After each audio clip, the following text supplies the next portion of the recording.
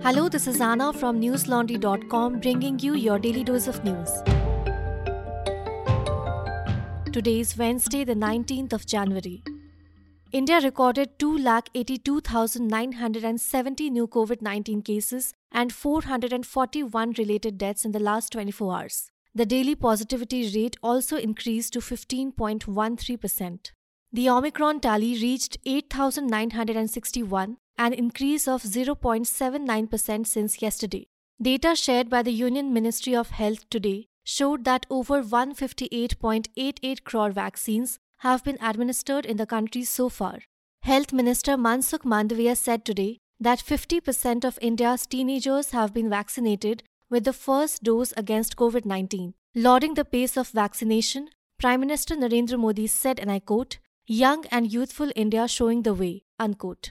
Meanwhile, a notice issued by the Director General of Civil Aviation said today that scheduled international commercial passenger flights will remain suspended till 28th of February. The restriction does not apply to international cargo flights, those approved by the DGCA, and flights from countries with which India has entered into an air bubble arrangement. Earlier, the DGCA had extended the ban till 31st of January 2022, revoking its decision to resume scheduled international flights from 15th of December onwards.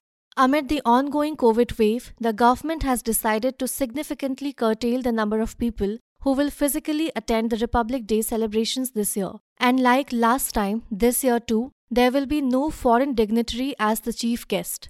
Until last week, the Defence Ministry was preparing to accommodate around 24,000 people. That number is likely to be trimmed down to 5,000 to 8,000 guests this year, senior officials said today. As part of the curbs, children under the age of 15 years will not be allowed to attend the parade. Adar Poonawalla, Chief Executive Officer of Serum Institute of India, said yesterday that in order to reach the end of the pandemic, billions of people need to be vaccinated at a faster pace. He also called for establishment of a clear standard for vaccine trials and harmonized framework for vaccine approval and distribution. Poonawalla was a panelist at a session on meeting the challenge of vaccine equity organized by the World Economic Forum yesterday.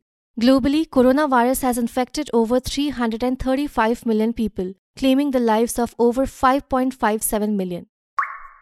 Moving on to the 2022 Assembly elections update. Arvind Kejriwal, the chief of the Aam Aadmi Party, named lawyer and social worker Amit Palekar as the party's chief ministerial candidate for Goa, ahead of the Assembly elections in February today. Party sources told ANI that Akhilesh Yadav, the leader of the Samajwadi Party in Uttar Pradesh, would run in the next elections from Azamgarh. Late last year, Yadav, who is also an MP from Azamgarh and is seen as the party's major ministerial face, had announced that he would not run in the next UP Assembly elections. Meanwhile, former Chief Minister Mulayam Singh Yadav's daughter-in-law, Aparna Yadav, joined the BJP in New Delhi this morning, ahead of the Uttar Pradesh Assembly elections. Joining the BJP today, she said that she has always been vocal about her support for Prime Minister Narendra Modi's policies and the BJP's ideologies. According to the Indian Express, Aparna's decision to join the BJP comes just days after a spate of ministers and MLAs from the ruling party in the state joined the Samajwadi Party. Aparna is married to Samajwadi Party chief Akhilesh Yadav's half-brother Prateek Yadav.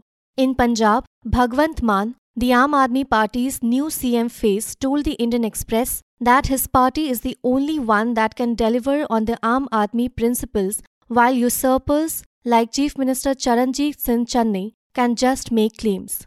Taking a jibe at CM Channi when ED officers raided his nephew's home in connection with a sand mining case, he said, and I quote, "Channi has a habit of putting up hoardings of his announcements even before pronouncing them. Have you ever seen ED raids taking place in houses of Aam Aadmi?" Unquote. Listeners, in a few months, 5 states, Goa, Manipur, Punjab, Uttarakhand and Uttar Pradesh, will vote to elect new assemblies. Our reporters, Akansha, Ashwini, Ayush, Basant, Nidhi, Prateek and Shivangi, will be scattered throughout these states, attempting to provide reliable ground reports. They will be aided and abetted by Atul, Manisha and Meghnad and a team of producers to explore the underbelly of the electoral process. Because thorough and extensive election coverage requires time, resources and money, It is included in our NL Sena project. And for our funding, we will need your support. So we urge you to subscribe to us and contribute to our NL Sena series. You can do so by heading to newslaundry.com/Sena. 3 Navy personnel were killed and 11 injured in an explosion on board the aging destroyer INS Ranveer at the naval dockyard in Mumbai yesterday. Indian Express reported that the deceased have been identified as Krishan Kumar MCPO-1, Surinder Kumar MCPO-2 and AK Singh MCPO-2. The Navy yesterday claimed that no major material damage has been reported and a board of investigation has been constituted into the occurrence. INS Ranveer is a Soviet-era destroyer that was commissioned in April 1986, making it one of the Navy's oldest warships. While the ship was docked, the explosion occurred between 4:30 and 5 p.m. The Navy said INS Ranveer was on cross-coast operational deployment from the Eastern Naval Command since November 2021 and was due to return to base port shortly. According to authorities, the explosion had nothing to do with ammunition or weapons. This is the first big incident since a worker died in a fire on board the under-construction Visakhapatnam destroyer at Mazagon Dockyard in June of this year. India announced today that Prime Minister Narendra Modi will convene the inaugural India-Central Asia Summit in a virtual format on 27th of January as part of the country's expanded neighborhood engagement. This comes after the administration decided to hold Republic Day celebrations on 26th of January without a foreign leader as the principal guest due to an increase in COVID-19 infections. Although no formal announcement was made by any of the countries, the Indian side had previously asked the leaders of Kazakhstan, Kyrgyzstan, Tajikistan, Turkmenistan and Uzbekistan to be primary guests.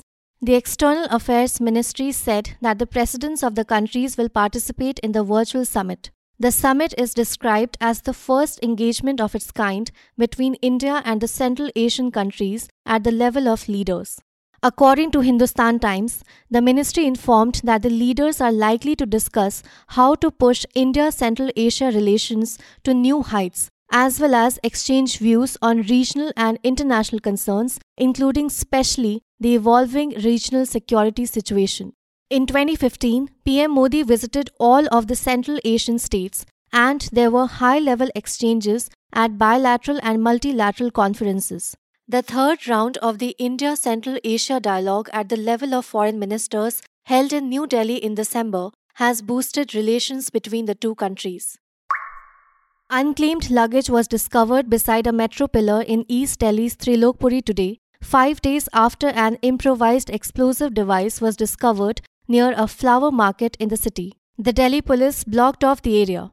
According to police sources familiar with the situation, passerby observed the black bags near Block 15 in Trilokpuri. The bags have been reported to the National Security Guards, which has a team dedicated to dealing with such instances. There were also top Delhi police officers and members of their anti-terror special unit on the scene. Since last Friday, when an IED was discovered in Ghazipur, only days before the Republic Day celebrations on 26th of January, the Delhi police have been on high alert. Meanwhile, in other news, a fire broke out in a 4-story residential building in Harinagar, West Delhi this morning. The Delhi Fire Services rescued more than 22 individuals who were caught in the fire, according to officials. There have been no recorded casualties. The incident occurred about 3 a.m. according to the DFS. An electric board in the basement caused the fire. Despite the fact that the fire was tiny, the smoke quickly spread throughout the structure, leaving inhabitants trapped. DFS Chief Atul Garg told the Indian Express that 2 fire tenders were sent to the spot. The team found it was a 7-meter electric boat that caught fire and the fire was doused in time. 6 Indonesian women were killed off the coast of Malaysia when their boat sank while attempting to enter the nation illegally. Their bodies were discovered Tuesday afternoon after a boat carrying 13 undocumented Indonesians from the archipelago's Batam Island got into problems outside Malaysia's southern Johor state. Senior Coast Guard official Nurul Hizam Zakaria told NDTV that fishermen reported the event after locating 6 survivors not far from the coast. After finding another survivor and the 6 drowned women, Authorities and fishermen called off the search at about 4 p.m. According to Hizam, 2 boat handlers who were among those aboard the vessel were handed up to the authorities on suspicion of people smuggling. The event occurred a month after 21 Indonesian migrants drowned when their boat overturned off the coast of Johor. Indonesians seeking labor attempt to illegally enter Malaysia via dangerous sea crossings. However, accidents do occur periodically due to inclement weather. That's all the news we have for you today. Have a great day or a good night, depending on where you're listening from. See you tomorrow. All the News Laundry podcasts are available on Stitcher, iTunes, and any other podcast platform. Please subscribe to News Laundry. Help us keep news independent. To catch all our podcasts on news, pop culture, current affairs, and sport, visit newslaundry.com. Follow us on Facebook, Twitter, and Instagram, and subscribe to our YouTube channel.